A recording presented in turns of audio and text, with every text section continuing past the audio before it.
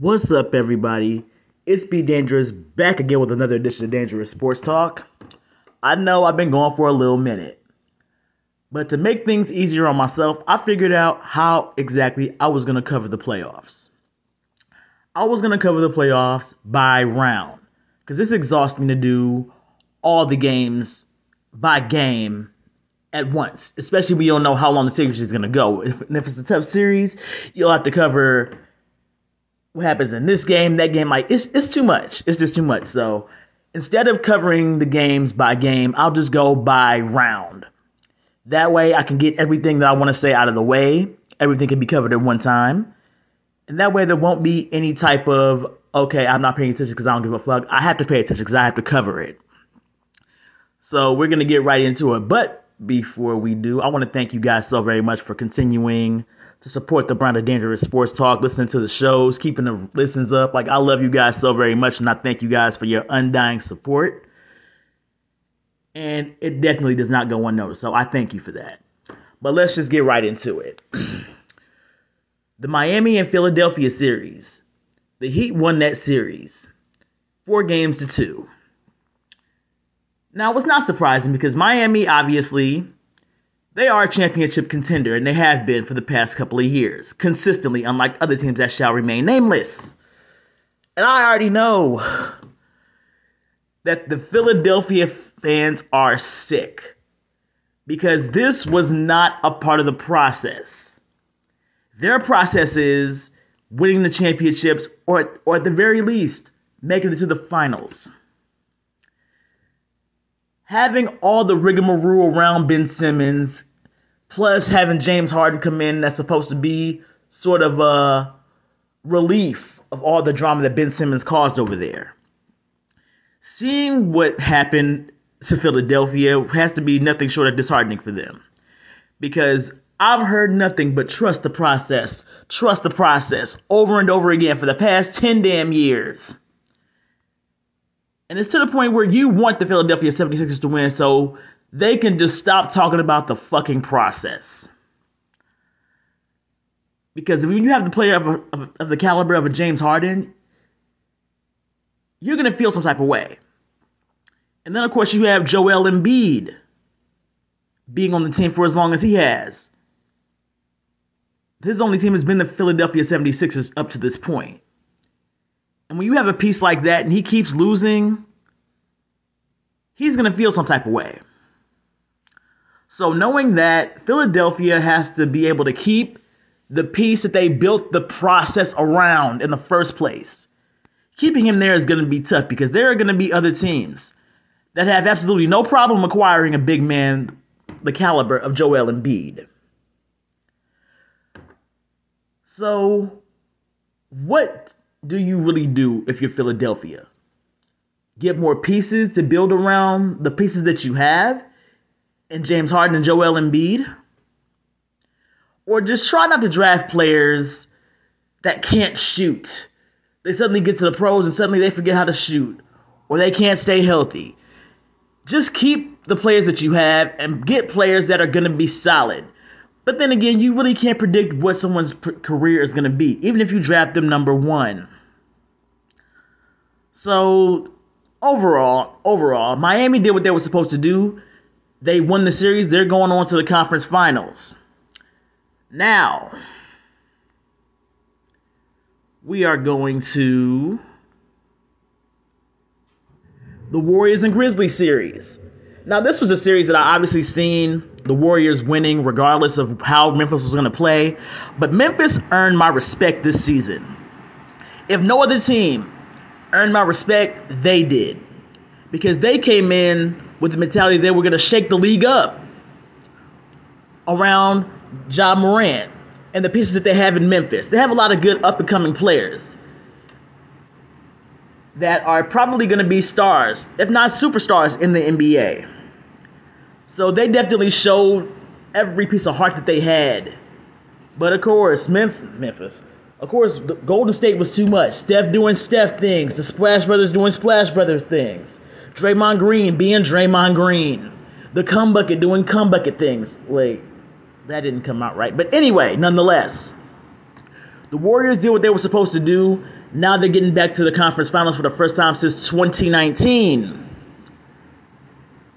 And like, what can you really say? Like, I seen the Warriors winning this series regardless of how Memphis was gonna do, and I'm interested to see how it's gonna play out in the final Western Conference Finals. Now, the defending champions, the Milwaukee Bucks, are out of the playoffs. Well, got stomped out of the playoffs, actually, by the Boston Celtics. Anyone who knows me knows that I am not a Boston fan. But the only reason I would glance at a Boston game is because of fine-ass Jason Tatum. And he had 23 points with 6 rebounds and 8 assists. And his counterparts, let's see here. Jaylen Brown had 19 points. Marcus Smart had 11 points. Grant Williams had a 27-point night. And Milwaukee, of course, Giannis had a double-double, 25 and 20 night. And Jrue Holiday, who's still in the league, played 40 minutes, had 21 points. But Boston wants to make a statement that they are a team to be reckoned with in the NBA. And they went through the defending champions to do that. And they did what the Lakers could not. They drafted players, solid players, instead of going off on the hype of a Brandon Ingram. No shade to Brandon Ingram because he blossomed into a great player. If you didn't get caught up in the hype of small balls, you might have had a chance to draft Jason Tatum. And you wouldn't be sitting your asses at home right now trying to pick up the pieces of the season that you fucking lost. So, future Laker, my black ass, you should have drafted him when you had the fucking chance, but you didn't. So now, Boston is in the conference finals, where they should be. And I actually respect the Celtics. Many Boston fans may not respect the fakers or players or people that rep two teams like I do. But you know what? I respect your team. And regardless of how you feel about mine, it's always going to be fuck your feelings. But I do respect the grind that they took to get to where they are right now. And having the core players that you have, this is what great teams are made of. You build it from scratch. You don't go and buy certain players off of a damn clearance rack and expect to win a championship. Certain washed up players who were once great in their prime, good elsewhere, but can't stay healthy, or suddenly get injured when they've been durable all their damn career. So look, pretty much every team in the playoffs now was built and not fucking a super team. And that I can't respect. It takes me back to the old days of the NBA, where players were drafted, they were built up to be superstars. And they wouldn't trade them away unless they absolutely had no choice but to. But overall, Boston's in the conference finals. Milwaukee is eliminated. We got that. And this is what actually shocked me. Well, I can't even say that, but the Dallas Mavericks are going back to the conference finals for the first time since 2011. Turning the Phoenix Suns into Sunny Delight, 123-90. In a Game 7. Oh, Lord. You got Luka, 35-10 night. Hold on, I'm pulling up the stats right now. You had Brunson, 24 points. Then Whittle had 30 points. So Dallas definitely has the reigning MVP, the two-time MVP, I should say, in Luka. and I've said this before on different on the mic with Mike. Luka is definitely the heir apparent to what Dirk was in Dallas. So you have a two-time MVP on your team right now. Don't take them lightly, because the mistake people made of taking Dallas lightly is the reason why they won against the 2011 Miami Heat. And people are still mad about that to this fucking day. So just knowing that they are a team that you can't turn your back on for too long, because they will come and knock the fuck out of you when you least fucking expect it. Especially against fake teams. Possibly. This Phoenix Suns team is the same damn Phoenix team that eliminated the Lakers from the playoffs 2 years in a row. The Lakers were in playoff contention until the Suns eliminated that chance of happening. The first round of the playoffs, the Lakers were the defending champions. The Suns sunburned them out of the playoffs. So the team that got their asses kicked by Dallas, this can't possibly be the same team that I'm watching right now. Not Mr. State Farm. Absolutely not. But Chris Paul is like Chicago from Poetic Justice. You can't finish, then ask for a couple of minutes to get yourself together. You are, without a shadow of a doubt, one of the best point guards to ever play the game. However, when you are 0-6 in game sevens, that says a lot about who you are as a player. Because Chris Paul can do anything on the offensive side. But where's the D? Like, literally, where is the D? Like, that's something that's never been a strong suit in his game. And before long, when you get to a certain point in your career where you're doing all these amazing things, you're going to want to start winning. And Chris Paul is not satisfied with just one finals appearance. These Game 7 losses have been haunting him since 2008. So his time is kind of running out.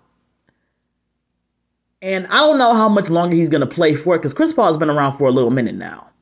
And granted, he was never one of my favorite players to play, but I'm like, he was always there. I always respected his game. I always respected his grind. But after a while, you have to really look at yourself as a player and be like, I have to do something to change this. Otherwise, I'm going to be ringless for the rest of my damn career. And granted, there's nothing wrong with having no championship rings at the end of your career. Some of the greatest players in the world, or greatest legends in the world, have had no rings. But bro, you have to do some evaluating, because this is not good. Not on you. But with all that being said, the conference finals start tomorrow. And we got Boston versus Miami. And in the Western Conference, we got Dallas and the Warriors. Now, I don't really do who do I have in this series and that series for real, because I like to just go in and just see where it takes us.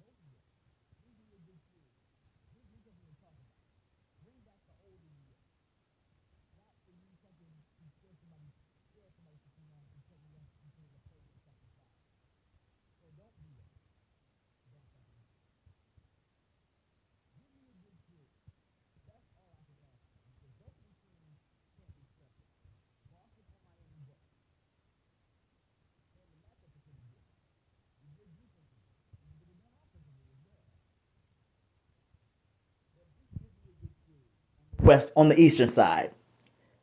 That's all I ask. And it's 15 minutes already. I've been talking about this, but I want to finish things off, of course, with something I seen earlier. Russell Westbrook is going to stay with the Lakers. And I only have one question. Why is that? I'll tell you why. He is back home. Russell is from California. Went to school at UCLA. I'm sure that he feels like this year was a fluke.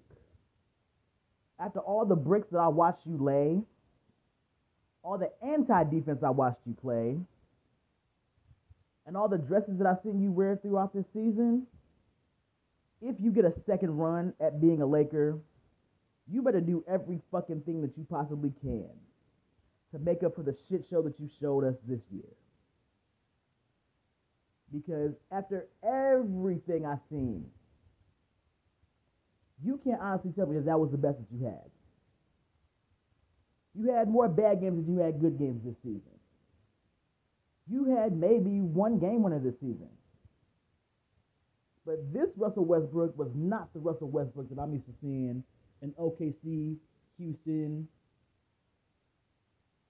Where was he at before that? Hell, even Washington. That was not the Westbrook that I'm accustomed to seeing. So all I have to tell you, sis Russie Westbrook, either get your shit together or be prepared to be shipped out of here like they're about to do the little twat. And on that note, I'm going to get my ass out of here. For those of you guys who continue to support the page and the podcast, I love you guys and thank you guys so very much. Keep running up the listens on Dangerous Sports Talk. Also, please follow Dangerous Sports Talk on... Wait, really? Ooh, I just had a brain fart. Please follow Dangerous Sports Talk, the page on Facebook. Also follow me, DB Dangerous, on Instagram and Twitter. And on that note, I am out of here. Peace.